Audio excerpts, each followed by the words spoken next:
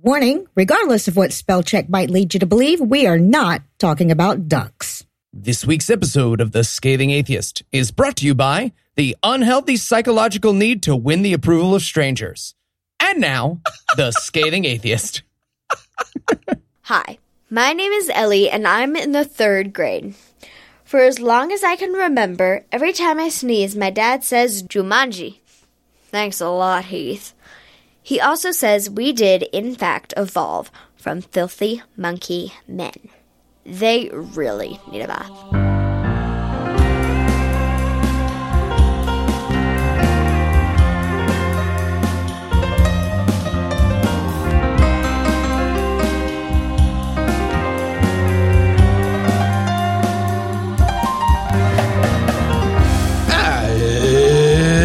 It's Thursday. It's August 16th. And it's National Tell a Joke Day. And to celebrate, I've written a song about tortillas. Actually, it's more of a rap. Oh, good. I'm No Illusions. I'm Eli Bosnick. I'm Heath Enright. And from New York, New York, Cincinnati Swing State, and Good Husband, Georgia, this is The Scathing Atheist. On this week's episode, the Catholic Church pitches Spotlight 2. Mark Taylor wonders how Harriet Tubman built all those subways. And Lee Strobel will examine the basket case for Christ. But first, the diatribe.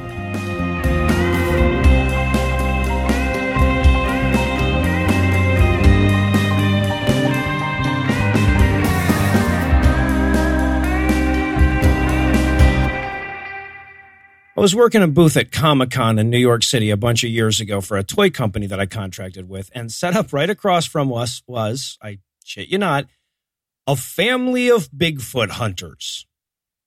Father and his 2 sons who go around the country hunting Sasquatch, or more accurately, charging other people to go on Sasquatch hunts with them and selling books about that. Now, I'm the known skeptic among the people working the booth, so before I even get there, I'm getting texts from my coworkers urging me to go easy on them, which I didn't. I mean, I wasn't rude or anything, but, well, I guess they might offer a different assessment on that, but I didn't go out of my way to be rude. I didn't tell them to go fuck themselves. I just also didn't pander to their nonsense, because what you had here was a dad who knew in his heart of hearts that he was completely full of shit, and 2 teenage boys that were getting roped into a con job without knowing they were complicit in a lie. And that doesn't deserve respectful deference. So throughout the weekend, we're chatting back and forth. Dad learns to avoid me quick, but the younger of the 2 kids, he's maybe 16 or 17, and he is a glutton for punishment. So he keeps coming back to me with more arguments in favor of Sasquatch. And this kid's just an endless font of logical fallacies and circular reasoning. So I'm shooting everything down pretty easily. But to his credit, no matter how desperately he flailed, he never reached the point where evangelicals start. Like, he never, for example, dismissed my disbelief by saying that I must have had a bad experience with a Sasquatch hunter in the past. Right? He never wrote me off as a person too angry at Bigfoot to think about him objectively. And now, consider this. We're talking about a 16-year-old kid going up against an informed skeptic who actually knows both sides of this argument in advance, very likely for the first time. Right? He's having his worldview ripped apart by somebody who can dissect his arguments even before he makes them, with a justification for his family's business and his driving passion on the line here. And judging by his reactions, he was completely unprepared for a truly critical refutation of his arguments. And even then, he didn't resort to Christianity's first line of defense. Now, let me be clear what I'm saying here, because obviously, you had a bad experience with Bigfoot wouldn't be his argument regardless of how desperate he was. But if you set aside the argument itself and look at the tactic that it represents, it becomes a viable out for him. He could have, for example, dismissed me as a cynic and said that I was too afraid to let go of my comfortable worldview, right? Or he could have said I was too arrogant to accept that there were things I didn't know, but he didn't. I mean, at least not then. Of course, if I had to guess, I'd say he got there eventually. Right, I can imagine he wrestled with a few of my refutations for a few days, but as he got ever further from the event, I would imagine he wrote me off using exactly one of those aforementioned arguments, because that tactic is the only refuge when your logic doesn't hold up and you know it. Right? I mean, at the time, he actually thought his logic was going to win the day. He believed in his heart of heart that the facts were on his side and that convincing me would just be a matter of adding new facts to my existing base of knowledge. That's the kind of thing you do when you actually think you're right. But the point is that we don't only see this tactic from religion, we see it from everybody who's telling a lie that they know is a lie but haven't admitted to themselves is a lie yet. I mean, if you think about it, the goal with this tactic isn't to refute a person's argument anymore. It's to refute the person themselves. It's a preemptive measure that affords you the ability to dismiss any argument regardless of how sound it is. And that's something you'd only need if you knew in advance that you were going to lose the argument. Now, important clarification here. When I say lose the argument, I don't simply mean fail to win. I don't mean fail to convince the other side that you're right. I mean being convinced yourself that you're wrong. See, you and I, we avoid arguments all the time, not because we're afraid we're going to end up being wrong, but because we don't believe the person on the other end is going to be a rational actor. Right? It's not out of fear of losing the argument. It's out of fear of losing that 15 minutes of your life you could have spent masturbating or something. But even when we avoid arguing, we don't avoid the arguments themselves. Hell, atheists and skeptics probably lead the human race in terms of seeking out arguments against our own positions. We consume whole books of them. So while a Christian might hear this diatribe and be tempted to accuse us of the same thing when we dismiss bad faith interlocutors as disingenuous zealots, there's a distinction that, however fine, means everything. Avoiding the argument and avoiding the disingenuous zealot are two profoundly different things. And that's why I'm referring to this as a tactic rather than an argument, right? Calling it an argument is far too grandiose. In truth, it's just a flimsy defense mechanism. Even the worst argument is still intended to at least manipulate logic into saying what you wanted to say. But the you're angry at God or you had a bad experience at church type arguments exist only to dismiss you as a rational actor. It's an act of aggressive ignorance about half a step below loudly announcing they can't hear you, la, la, la. So as frustrating as this is, as much as it might seem like evidence that we're just beating our heads against the wall, we should actually look at this as a positive sign that we're making serious progress. Because when you think about it, losing the argument and knowing in advance that you're going to lose the argument are actually the same thing. So the only thing we're waiting for is the when you think about it clause to kick in. And granted, with religious folks, that might be a while, but they'll have a pretty small hurdle to clear when they get there. They're talking about your Jesus. We interrupt this broadcast and bring you a special news bulletin. Joining me for headlines tonight are the Deneb and Vega to my Altair, Heath Enright and Eli Bosnick. Fellas, are you ready to co-star? No, I'm in charge when Noah dies. Yep. You sure are, buddy. You sure are. You're in charge. After you. We got you that sippy cup. It says world's best boss. Yeah. You're in charge. You are. I'm gonna go out to restaurants. All right. With that all decided, in our lead story tonight, the American legal system kept going with its terrifying pattern of constantly reconfirming Poe's law and becoming more and more indistinguishable from satire. Like, we might as well be burning a lady at Planned Parenthood for weighing the same as a duck at this point. It's depressing. So, just to review that trend, last month we had Attorney General and rocking horse jockey Jeff Sessions announcing his plan to create a religious liberty task force. And now we're only about 2 weeks out from the Senate confirmation hearings for Supreme Court nominee Brett Kavanaugh, who would almost certainly provide the final theocrat they need to overturn Roe v. Wade. So, fuck is what I'm saying. In our lead story, fuck. Okay, Keith, it's not that I don't agree. I'm just worried this headline will start a trend of all of our headlines being, and you know what else happened? Fuck. Yeah. But when's the last time we acquired a new cuss word as a language, right? Fuck is not doing the trick anymore. Yeah, so it is not looking good for logic havers. However, as many of you know, we are cockeyed optimists here at the Scathing Atheist. So we did find some good news embedded in the disastrous theocratic takeover of American law. One example involves Brett Kavanaugh.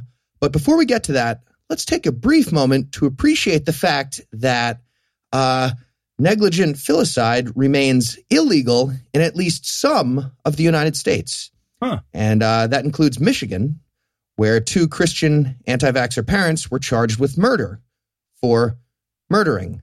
They killed their baby with stupid, and they're going to get in trouble. So, yay, I guess. Yeah, this is all we have left for good news. Finding the silver lining in a dead baby. I'm really stretching it. Yeah, it's behind the stomach. You got to really dig. Okay, so Moving on to the good news about Brett Kavanaugh. And again, we're really trying to be positive here. So it looks like he's pretty much locked in for getting confirmed. So again, it's another situation where it's like, dead baby. Let me finish, though. Let me finish. That being said, it's a rough way to start. So Kavanaugh's a young, healthy, conservative Christian asshole. However, we do have a team of witches on our side trying super hard to keep him off the court. Okay, well, I mean, that might not sound like much, but their side's kicking ass, and it's 100% based on a fictional character, so that might be our only viable option, right? That's true. Okay, Heath, I'm not saying I don't see the resemblance between Senator Warren and a cartoon witch, but a little respect, Heath. I'm surprised at you. You blew your chance. I bet she listens to Native Americans. Okay. So, yeah, here's the thing. We never would have heard about this if it weren't for Trump-supporting preacher Lou Engle, who I'm pretty sure is actually the secret identity of Luigi since he retired. Oh, too soon. Luigi just died. He just died. He did. Did he? He did die. Yeah. Luigi's dead? What? Yeah. There was a Nintendo commercial, and they were like, hey, also Luigi's dead. Yeah. We're going to do a new Mario Tennis, and 18,000 9-year-olds were like, wait, sorry, go back. And a 36-year-old? What the fuck? Well, he's been dead inside for a long fucking time. Who plays Luigi? He killed himself. That's what Haunted Mansion is about. My fireballs don't bounce. This is bullshit. Yes. So, according to Lou Engle, quote, immediately following Justice Kennedy's retirement, witches began making phone calls to senators' offices in an effort to exert a demonic influence over the process. We are calling a 3-day Esther fast to stand in the gap on behalf of the nation and disallow anyone from being confirmed to the Supreme Court who will not ultimately reverse Roe v. Wade, end quote. Yeah, because what better way to celebrate taking away women's rights than to remember the time some lady refused to get naked for company and Esther was like, pick me. Yeah. A weird story to go with. So, yes. Speaking of which, just a couple quick notes before we wrap up the story. First, for Lou Engle. Yeah, Eli started to mention, maybe don't use a reference to a Jewish genocide from the Bible in your thing. Just thought. Well, to be fair, though, that would pretty much rule out the whole Old Testament and first 4 books of the... You got to sift, but maybe sift. And also an idea for the witches. Okay, but I'm going to start by saying, thank you so much for helping. Great stuff. Yes. Yeah. And I hate to be critical of strong allies out there, but maybe the phone bank thing isn't the best use of your time as witches, magical witches. I'm picturing more like, flying around, shooting fireballs, evil potions, like that witch stuff. Like really explore the space with your witch stuff. Do magic witch stuff. Witch splainer. So, Warlock splainer. And in putting the file back in pedophile news tonight. A grand jury. Yeah, I'm going to bring the mood way down, guys. Sorry. That first one was fun. Now we're going to bring it down. Yeah, right. All right. So a grand jury report detailing decades worth of alleged sexual abuse and cover-ups of sexual abuse by hundreds of priests just in the state of Pennsylvania was belatedly released on Tuesday, more or less, a lot of redactions, despite repeated efforts by Catholics in the state to suppress the findings, including Catholics that, work for the judiciary. Now, the 900-page report implicates over 300 predator priests and over 1,000 identified victims. The report speculates that the number of unknown victims is well into the thousands. I owe Heath $50. I was betting they spent millions of dollars on litigation to cover up no wrongdoing at all. Yeah, you thought it would just be preventative millions on litigation. But you're still right about Michael Cohen so far, so that's good. Until you're not. You're right about that until you're not, and then you'll owe me more. So to give you an idea what we're dealing with here, I just want to read the opening paragraph of the report. Quote, "We, the members of this grand jury, need you to hear this." That's a terrifying start. It continues, "We know some of you have heard some of it before. There have been other reports about child sex abuse within the Catholic Church, but never on this scale. For many of us, those earlier stories happened someplace else, someplace away. Now we know the truth. It happened everywhere." end quote. That's fucking terrifying. Wow. So, look to your left. Now, look to your right. There's a pedophile priest right behind you. Don't let him rape all three of you. Yeah, What the right, fuck? right. Well, and the report also makes it super clear this is not a problem of the past. While most of what they were able to obtain came from crimes that have long since passed their statute of limitations, they also uncovered abuse from within this decade and detail ongoing strategies of obfuscation and disinformation right now. Like, come on. Most of that sexual assault was from decades ago, centuries even. That's not a good sign when that's your defensive argument. Right. Yeah. You hear that, Hollywood? I should say that the report is available online, and if you're ever feeling that you're not pissed off enough, it's worth a glance. Okay, I mean, 900 pages might be too long to read cover to cover, but even a random sentence or two will boil your blood in a hurry. You'll find a lot of stuff like, quote, the diocese and its attorney immediately began to exchange information to discredit the victim with unrelated and irrelevant attacks on her and her family. Or, quote, a priest in the Diocese of Harrisburg abused 5 sisters in a single family despite prior reports that were never acted on, end quote. And from the diary of a victim, quote, Father Graff did more than rape me. He killed my potential and in so doing killed the man I should have become, end quote. Okay. In our second story, fuck. Yeah, right. Exactly. And because we can't exactly transition straight from that to fart comedy, here's one transitional minute of Melania Trump and Sarah Huckabee Sanders trying to assemble IKEA furniture together. I think he's backwards. How can it be backwards? The shelf points out. What are you talking about? Maybe the base is upside down. I will find who created this and destroy their lands with strong horses. Should do that, baby. What does these instructions say? It says, wait, how many eye screws do you have? Oh, boy, just the one for Donald's birthday. It stung so bad. No. The sharp things, the eye screws. I know, the worst. I think I'm holding it upside down. Does this look upside down? Guys. Much better. Just remember, we can always do that. Yeah, right. It's our out from now on. Melania and Sarah's adventures. And in Mo Canada news tonight, a mosque in Canada has lost its tax-exempt status this week for hosting several speakers who, quote, promoted hate speech or not, quote, acted like they meant what their holy book said for a second, not, quote. Yeah. Sounds like the Southern Poverty Law Center is about to put all of Canada on their list of extremists. That's the country of Canada. And we'll get an infinite string of simultaneous apologies. So that'll be fun, too. So here's the story. The Ottawa Islamic Center and Asalam Mosque hosted 4 speakers between 2009 and 2014 who the Canadian government deemed hateful. Well, to be fair, though, that's got to be the lowest international standard for hateful, I'd think. Right, exactly.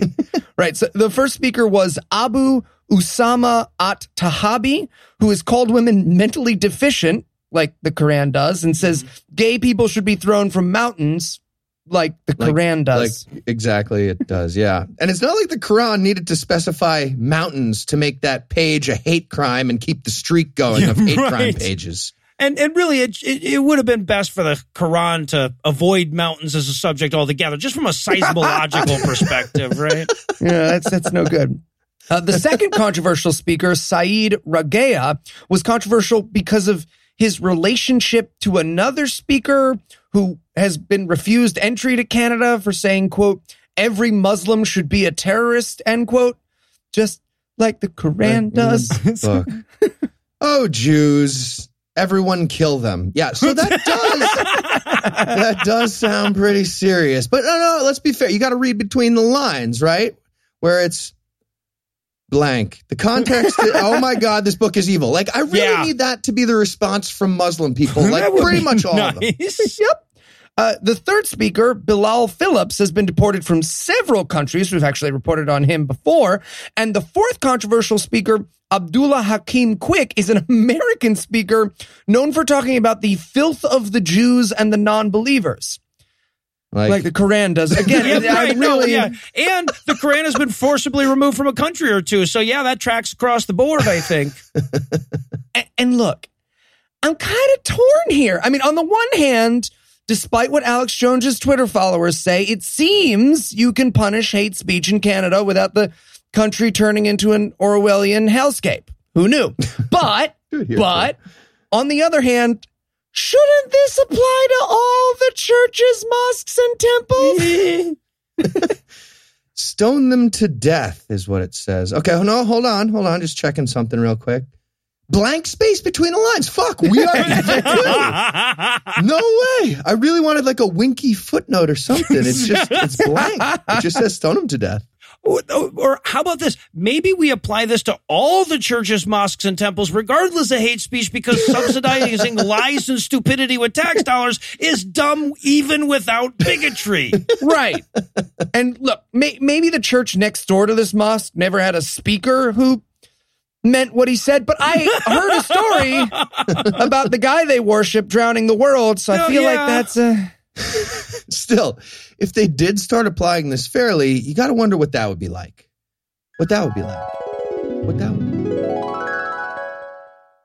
Next, sorry. Hi, sorry. No, I'm sorry. I am sorry.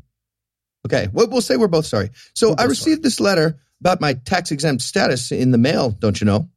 Oh, did you now? I sure am sorry for filling up your postbox like that. Oh, it's no problem at all. Sorry. I hate to ask, but are you teaching the Bible there at your church down there now? Oh, for sure. Got benches and everything. Okay, then, I'm awful sorry about this, but we're going to have to take away your tax-exempt status, you know. Oh, goosh. Now, why's that no? You see the Bible you got there, got all this kind of hokey-pokey in there and, just won't stand what with the raping and the genocides and whatnot. Yeah, I guess you're right. Our God's a real hoser, eh? A real hoser. Okay, well, sorry for taking up so much of your time now. No, I'm sorry for you taking it up. Sorry. A boot. And with genuine apologies to Canada, we'll take a well-deserved break and hand things over to my lovely wife, Lucinda. They sound funny. A man wrote the Bible. A whore is what she was. If it's a legitimate rape, it means you're a slut, right? Cooking can be fun. Hey, I'm proud of a man. This week in misogyny.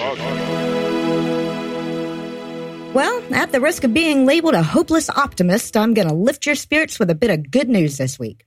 See, the Me Too movement's momentum and resilience has already surprised me a couple of times, but I would have bet pretty much anything that it was going to hit a wall when it came to churches.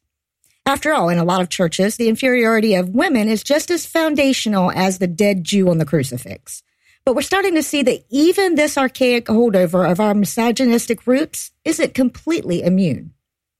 Take, for example, Willow Creek Community Church. Now, despite the generic down-homesy sounding name, this is one of the most influential evangelical churches in the country. The church was founded in 1975 by one Bill Hybels, who remained the church's senior pastor until he retired earlier this year amid a storm of sexual harassment allegations. This story first came into public view back in March thanks to a Chicago Tribune article that detailed several allegations against Hybels spanning decades. The church did a quickie internal review and, to nobody's real surprise, found that their beloved pastor had done nothing wrong at all, except that he had. And over the next few months, several more allegations came to light, and it became increasingly impossible to pretend he wasn't the Harvey Weinstein of megapastors. Well, last week, the reckoning came for all those senior leaders whose perfunctory reviews somehow managed to miss decades of abuse and misconduct. Hybels' handpicked successor resigned last Sunday, followed 3 days later by his second-choice successor. The day after that, all 9 of the elders involved in the investigation pledged to resign before the end of the year. Now, obviously, this isn't a good news story. In the end, this thing will still be a church, after all, but it's saying something when even pastors are occasionally held accountable when they behave the way their holy books suggest. And that's not the only bad guy that lost this week. I also have an update on Cortland Sykes, the Missouri Senate candidate who responded to a question about women's rights by telling ladies to stay home and make dinner, or their daughters would wind up nail-biting, manophobic, hell-bent feminist she-devils.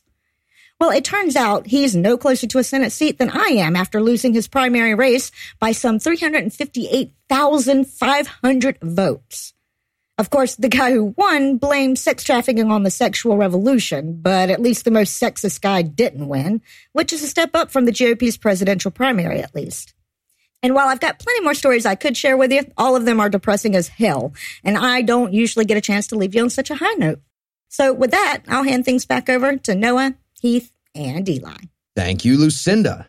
Next up in headlines, Mark Taylor said words again, awesome. Which makes me so very happy. In case anyone's not familiar, he's the self-proclaimed firefighter prophet who's going to be the subject of a movie called The Trump Prophecy, produced by Liberty University, that's coming out next month with a $2 million budget. I'm actually camping out for tickets right now. That's where I'm broadcasting from.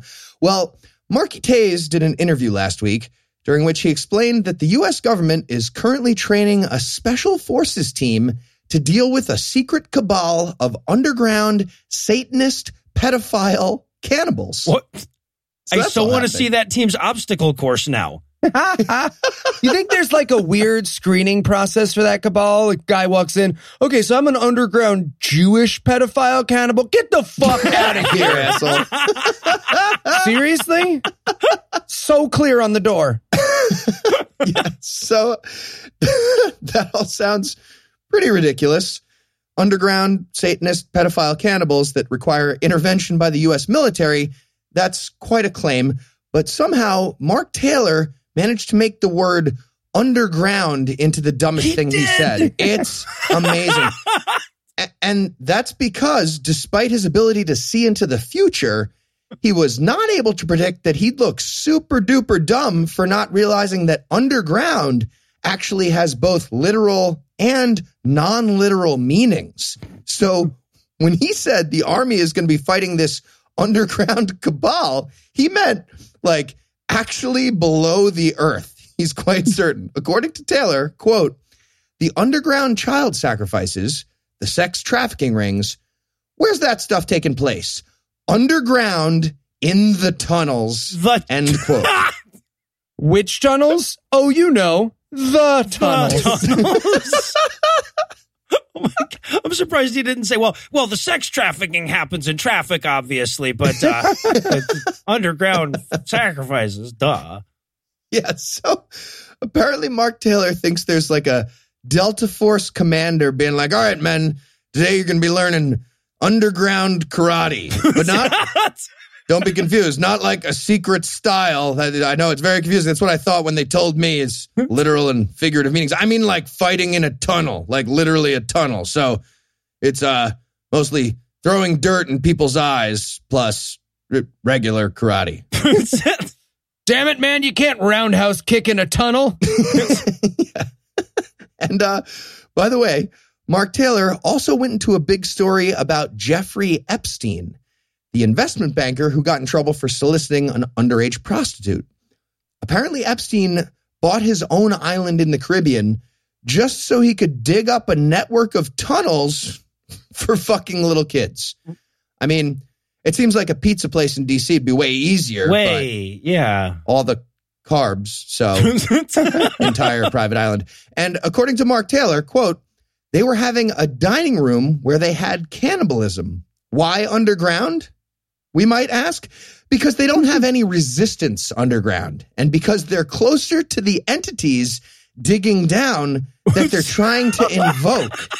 Okay. End quote. I have so many questions. I have so many questions. One, seems like if you have an island, you don't need tunnels. Not a question, but good point.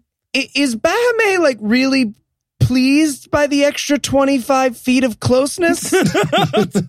And three, and I think this is the most important one, does Mark Taylor think hell is at the center of the earth, you guys? He clearly does. Do you think he thinks it's down? Yeah, there's quite a nesting doll of what the fuck going on in that statement, but the clear implication is that hell powers work like Wi-Fi. Yeah. And now I just want to see some pedophile get foiled by this. Like, he hears Mark Taylor, and then, like, next week, he's about to fuck some kids, and the army shows up. So he just, like, dives into a tunnel, like, eat it, suckers. Your karate doesn't work down here. Ow! Fuck! You just regular punched me in the face, just like regular overground punched in the face. He tries to run, but they're sacrificing kids in the tunnels so nobody can get through. It's like, man, we should have had some kind of a system of this. All right. One final thought here. Marky T, I know you're listening. If you're trying to be friends with Donald Trump, maybe don't mention Jeffrey Epstein anymore. Because here's what Trump said in 2002 about Epstein, the convicted underage sex offender. Quote, I've known Jeff for 15 years. Terrific guy. He's a lot of fun to be with. It's even said that he likes beautiful women as much as I do, and many of them are on the younger side. End quote. Begin vomit. God, our president is like the Forrest Gump of kid fucking. He's just like wandering through pedophile forest. It's All not right. funny because it's true. Yeah. Here we go. And finally tonight, in Corrode Scholar news, if you were wondering where God was when that dam collapsed in Laos and killed scores of people, that monsoon in India killed over 700 people, that hospital burned down in Taiwan, that bridge collapsed in Italy, or 8,000 children a day continue to die from insufficient nutrition, it looks like we can finally offer up an answer. God was busy healing Kenneth Copeland's private jet. So, you guys picturing God instead of Kathy Bates and a jet instead of James Caan? I feel like that's pretty much God in a nutshell. Just like, I love you. Sledgehammer. I love you. I heal you. I can heal you. Sledgehammer. And hell is the bathtub scene in About Schmidt. Yeah, I get it. I thought that was pretty hot. Anyway. Mostly Nicholson, but whatever. I like Kathy Bates in it too. All right, so this revelation comes to us from the benefactor himself, televangelist and measle enthusiast Kenneth Copeland, who recently bragged to his congregation, quote, and just a blanket sick over all of this, quote, there was the x-rays showed there was some spots of corrosion. And so I was praying over it, and just as plain the Lord said to me, lay hands on it, I'll heal it, end quote. He then reasoned that since, quote, corrosion comes from a curse, end quote, I'm assuming because the word curse is almost in corrosion, that he would leave it in God's hands. Okay, corrosion comes from... That's the worst demon ever. Right? You're cutting a goat's throat over a silver bowl. There you go. That's what? 3 years off the life of your car? Mwah, ha, ha, ha, ha. All right, so, and just in case you weren't fully appreciating the absurdity of the visual here, he goes on to describe his foray into spiritual airplane repair, quote, I laid hands all over it, and it's a big old airplane. It took a while to do it, you know. Laid hands on that thing, just laid hands on it all over, and praised God and laid hands on that, and commanded that corrosion to leave in Jesus' name. End quote. And of course, upon further examination, all the corrosion was gone. He touched the entire plane I guess. with his hands? He's just hanging upside down over the plane, all tangled up in ropes, yelling at his assistant, no, spin me the other way, my clockwise. It's all tangled. My clockwise. Hold on. Oh, hey, what's a fuck swing? It says fuck swing TM. What's that? What did you buy me? Now, it's worth noting, by the way, that this isn't the first time Kenneth Copeland and his private jet have made their way into the atheist news cycle. Back in December of 2015, he was on a Christian show justifying his need for a private jet when he explained that commercial airliners were, quote, a long tube with a bunch of demons, and it's deadly, end quote. And while he did avoid trying to directly fund the purchase of his plane via Kickstarter a la Creflo Dollar, he did appeal directly to his congregation for the $2.5 million in upgrades he needed. Presumably gilded demon baffles. I mean, to be fair, Noah, a long tube with a bunch of demons in it is a direct quote of what you called our plane to Chicago. I mean, well, yeah, but I didn't ask anybody to buy me a private one, so it's totally different. All right, well, while we reflect once more on how profitable lying would be, we'll close the headlines for the night. Heath, Eli, thanks as always. We could own a jet. When we come back, Lucinda will rejoin us to ask the crucial question, why the fuck are we still reading Lee Strobel? Team Jet, 2 votes.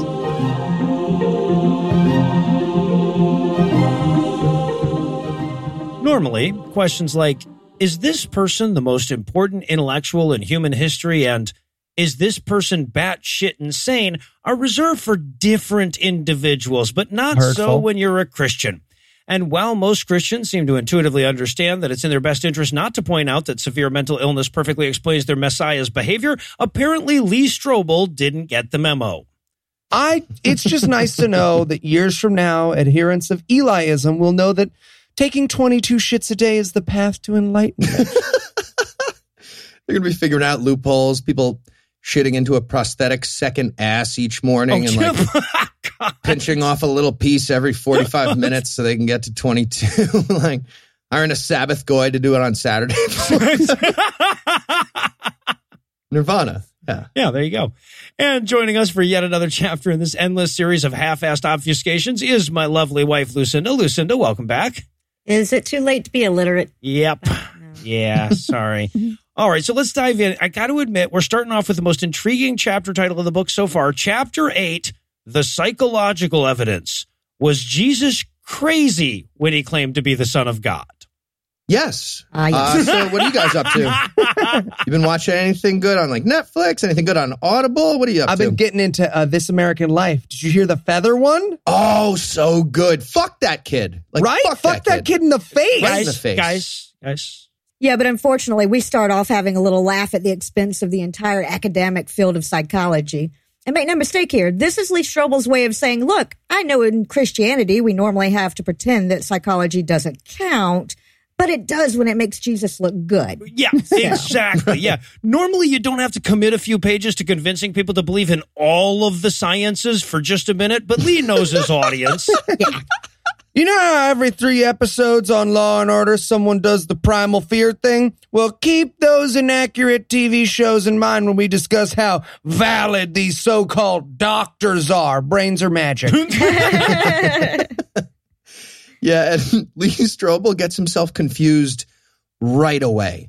He's telling this long story about a lady who killed her husband, and he's like, yeah, so she took the stand in court and started talking about how she was assaulted by Dwight Eisenhower and Napoleon Bonaparte, and that's obviously crazy.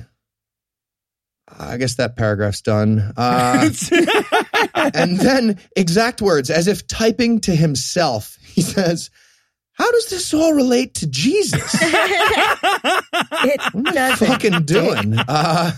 Last chapter was about Jesus definitely believing he was God incarnate. Huh. All right, I guess I'll ask the next guy what the fuck I'm talking about. He's a PhD. He'll probably know what the fuck I'm talking about. Yeah, and that's when we meet our 7th interviewee, Gary Collins, PhD, a former professor at famed mecca of psychological research, Trinity Evangelical Divinity School. Sounds legit. And current editor of the terrifyingly titled Christian Counseling Today.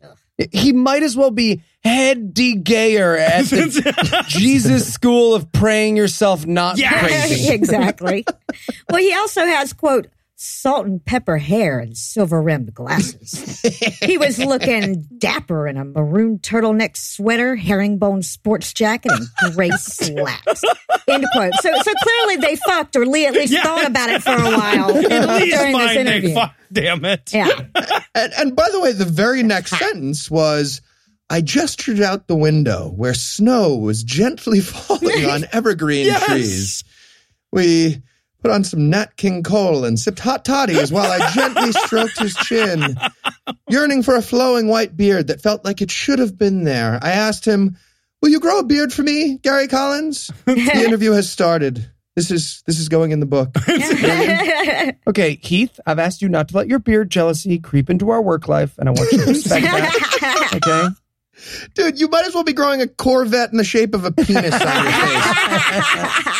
So much midlife crisis at 30 with that beard. Probably late, though, to be fair. Yeah, right? 9/10 life crisis. Yeah.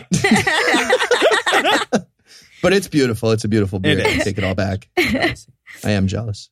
And then, okay, Lee offers up the important question here. He says, look, if somebody today said, I'm God, or I'm the unique son of God, based on nothing but that, we'd say he was crazy. And we would be right, because that's something only crazy people would ever do. So is Jesus knucking fucks or what? Yeah. And the dude chuckles and he's like, not only is that wrong, but it's condescendingly wrong. I chuckle in your general direction, you sad, silly, wrong motherfucker. What a stupid question. Another one like that, and Mr. Jubles will come out from under the bed and eat you. You're a patient who murdered and then swapped lives with Gary Collins in 1994. You are. But Lee's like, hey, look, crazy people aren't always eating shit, and the Bible elevates some shit eaters to divine status. So how could we possibly rule out mental illness from a time when people legitimately thought you could pull the crazy out of people and put it into pigs? Well, and Collins' answer, slightly edited to fill the time allotted, is, sure, crazy people claim to be people they aren't, but sane people also claim to be people they are. So already, Jesus has a 50-50 odds of being God, right? Perfect sense. Yeah, and Jesus said he was Jesus first, and he was Jesus, so not crazy. Nailed it. Well, he also says, look, if Jesus was crazy, he'd have been an emotional wreck, and there's nowhere in the book where they're talking about him obsessively checking his feces for blood and then shitting on a plate wrong, right? It's harder than the instructions make it seem. I don't want to... Yeah. What did they say? They're confusing. It's a lot. It's confusing. It's like IKEA for shitting. Yeah, I need a video. It's not like you saw him screaming at trees or turning over money changers' tables or changing money or anything, right? Well, then he even brings the money changers thing up. Right? Lee's like, well, he did have some anger issues. And Colin's like, well, no, but it was a healthy anger. Right? Like when you think the 7-Eleven is overcharging you for Fritos and you knock over the shelf, healthy anger. Okay, guys, we're proving Jesus was crazy here, not Noah. There's no need for the specific and frequent examples about our coworker. Okay? Okay. You remember when Jesus was at airport security and they treated him like chattel and he started singing, "Wade in the water, wade in the water, children."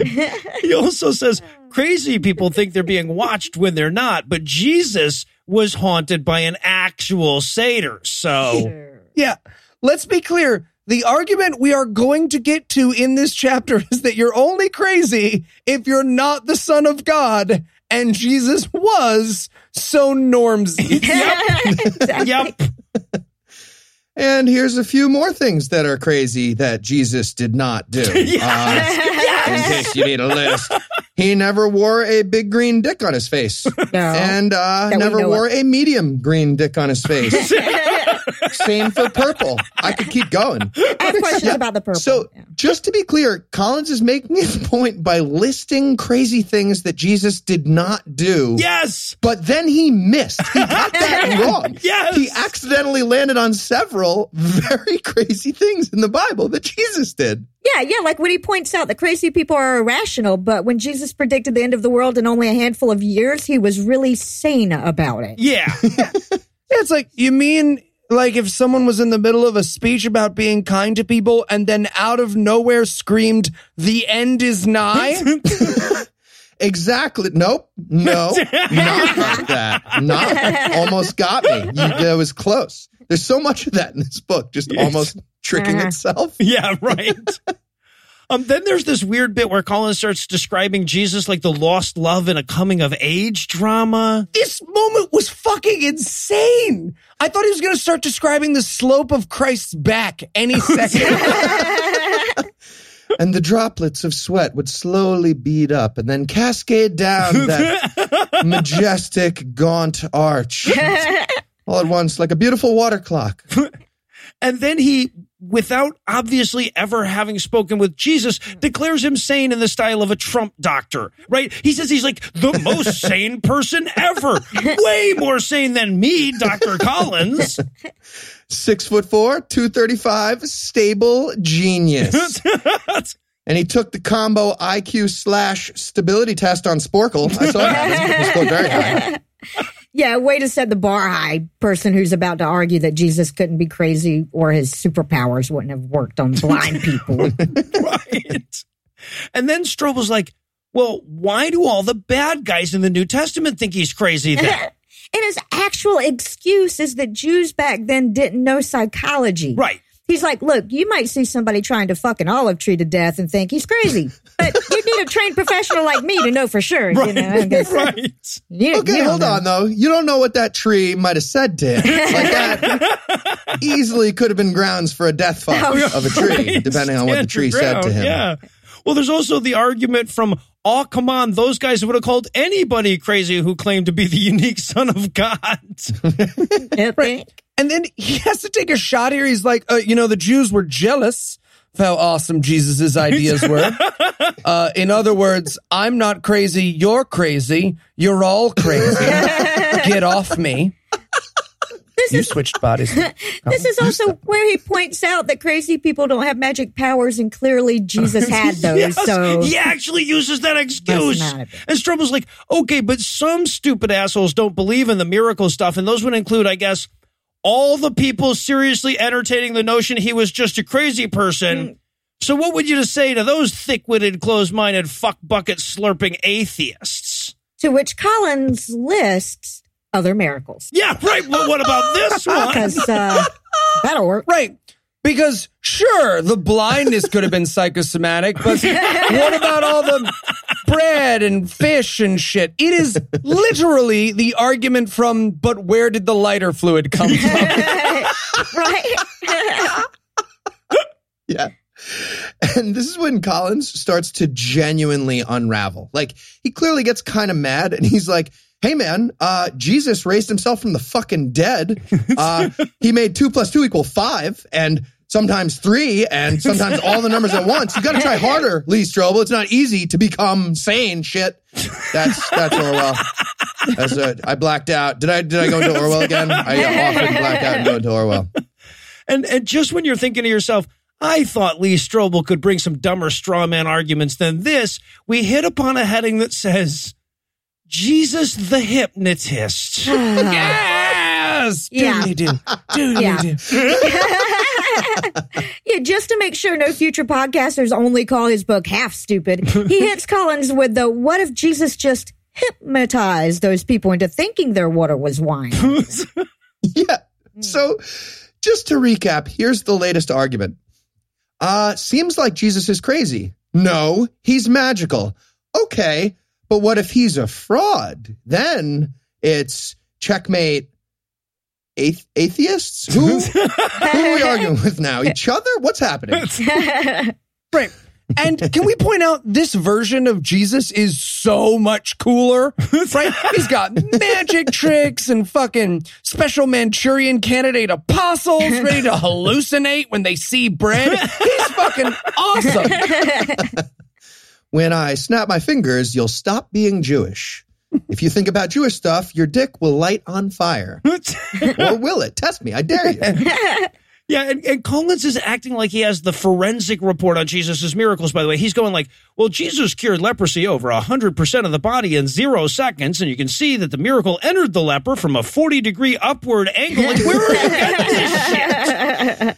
And hypnosis only lasts for a couple of days, so that leper would have gone back to the fact checker's office at the Bible. Yes, right. Making headquarters of Bible making and made them issue a retraction. Yes. Obviously, idiots. Read a book. Right. And Collins is, that's not how hypnosis works, is drunk guy after a corporate Christmas party level stupid. He's just like, yeah, but I learned you can't read my mind if I close one of my eyes, right? That's how you knew my card is that both my eyes are open. I read that on Twitter. Make my wife disappear. I'm an accounts receivable. Well,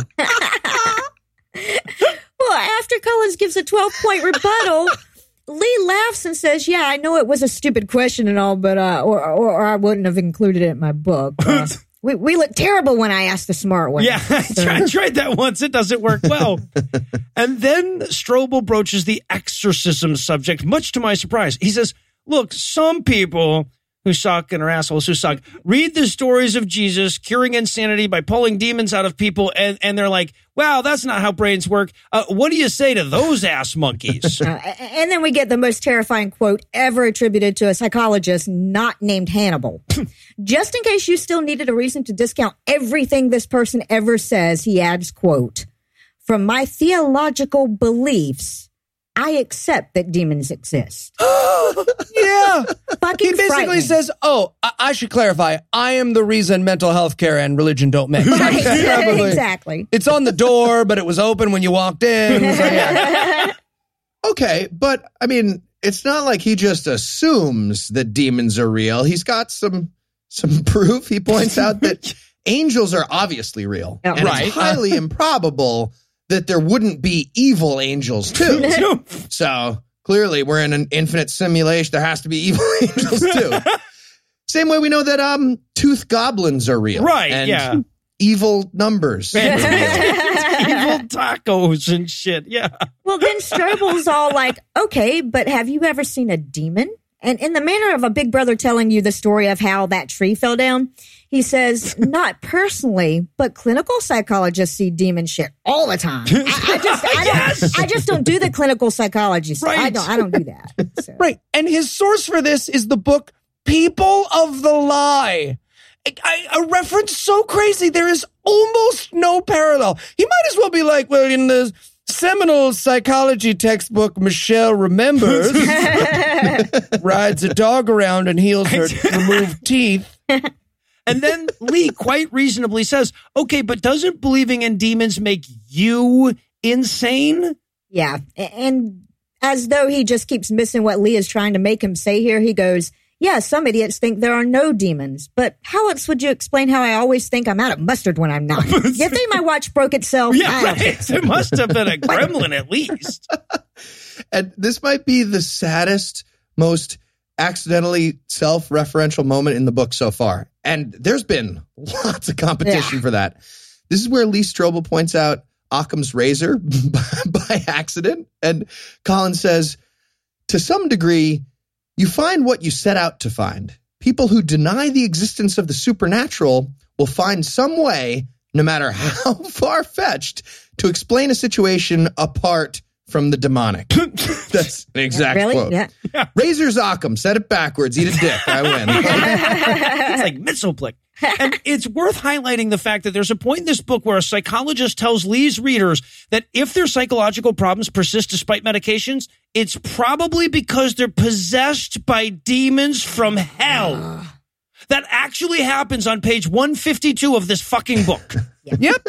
And in case anyone is new or needs a reminder, that is not true. Take your fucking medication. Take your medication. Yes, please. Yeah, he even suggests that demonic possession is getting way more mainstream in psychology these days. Which is not true and isn't even a good dodge. Like, Lee's like, hey, I don't want to offend you, but wouldn't mainstream medicine call you a dangerous menace who should never be taken seriously ever again? And he's like, yeah, well, some psychologists are Buddhists, so Buddhists, demons, it's all the same.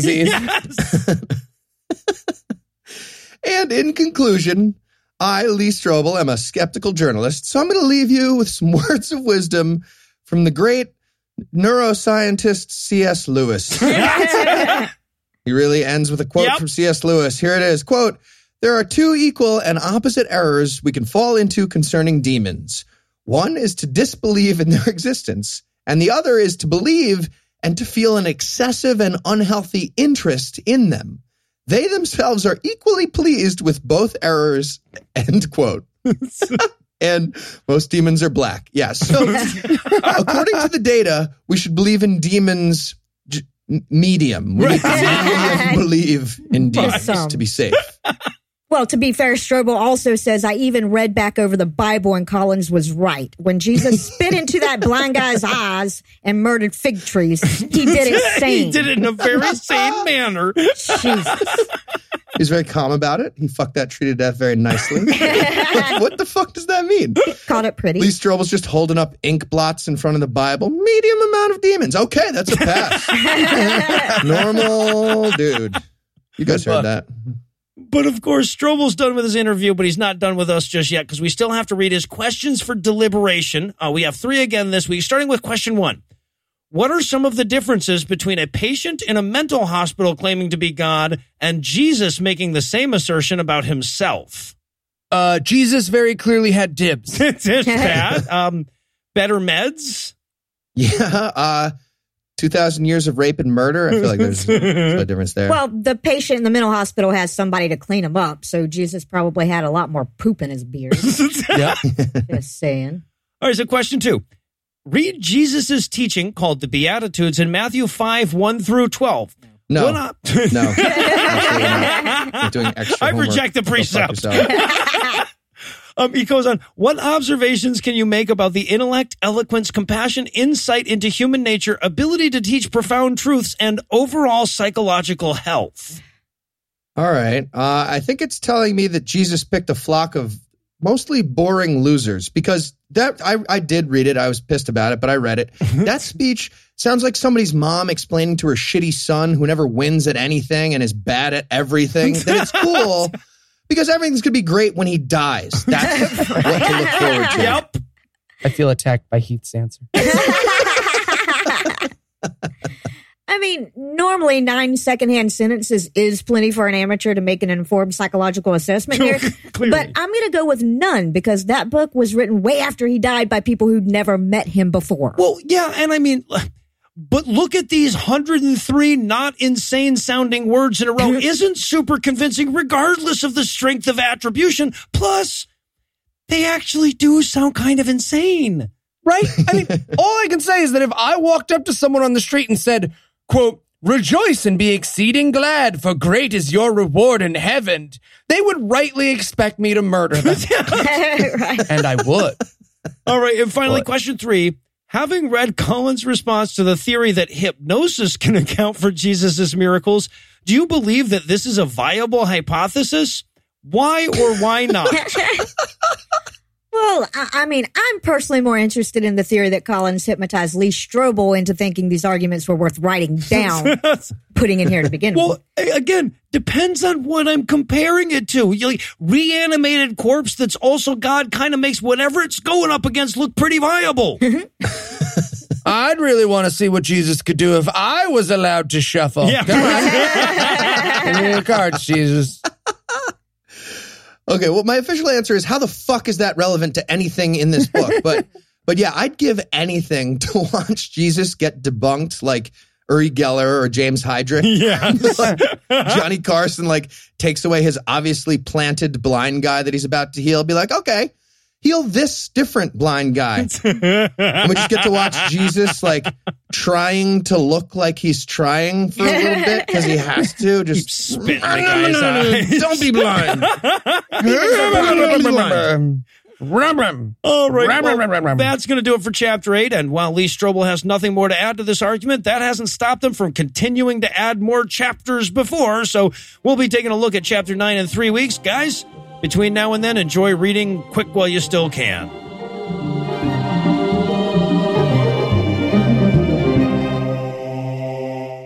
Before we drop the portcullis this week, I want to thank everybody who came out to see us in Chicago. We had a hell of a time. It was really great to meet you. Also want to remind you that we've got a live show coming up in London in October. God Awful Movies is going to be live in London October 6th. Tickets are still available. Platinum night the night before, where you can enjoy an exclusive MST3K type viewing of the movie in advance. Check the show notes for details.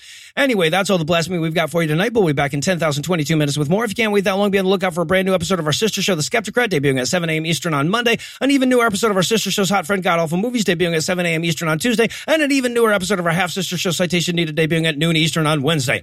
Obviously, I need to thank Heath Enright for being the Laverne to my Shirley, Lucinda Illusions for being the Buttercup to my Wesley, and Eli Bosnick for being the Daisy to my John Wick.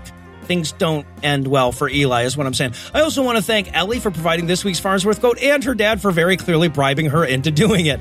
But most of all, of course, I want to thank this week's most honorable hominids, Simon Cameron, John Jeremy Tesla Bull, and Farty McPooper. Simon Cameron and John, who horses brag about being hung like, and Jeremy Tesla Bull and Farty McPooper, whose IQs are measured in gigahertz. Together, these 6 sexy secularists secured our socking of the sacramental sex this week by giving us money. Not everybody has the intellectual superiority it takes to give us money, but if your gray matter is up to the challenge, Challenge. You can make a per-episode donation at patreon.com/scathingatheist, whereby you'll earn early access to an extended ad-free version of every episode, or you can make a one-time donation by clicking on the donate button on the right side of the homepage at scathingatheist.com. And if you'd like to help but you can't afford to not have your money, you can also help us done by liking us on Facebook, leaving a 5-star review on iTunes, and telling a friend about the show. Legal services for this podcast are provided by the law offices of P. Andrew Torres. Tim Robertson handles our social media. Our audio engineer is Morgan Clark, who also wrote all the music that was used in this episode, which was used with permission. If you have questions, comments, or death threats, you'll find all the contact info on the contact page at scathingatheist.com.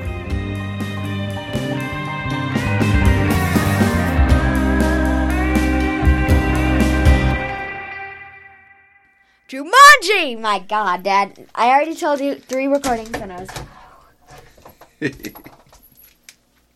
The preceding podcast was a production of Puzzle and a Thunderstorm, LLC, copyright 2018, all rights reserved.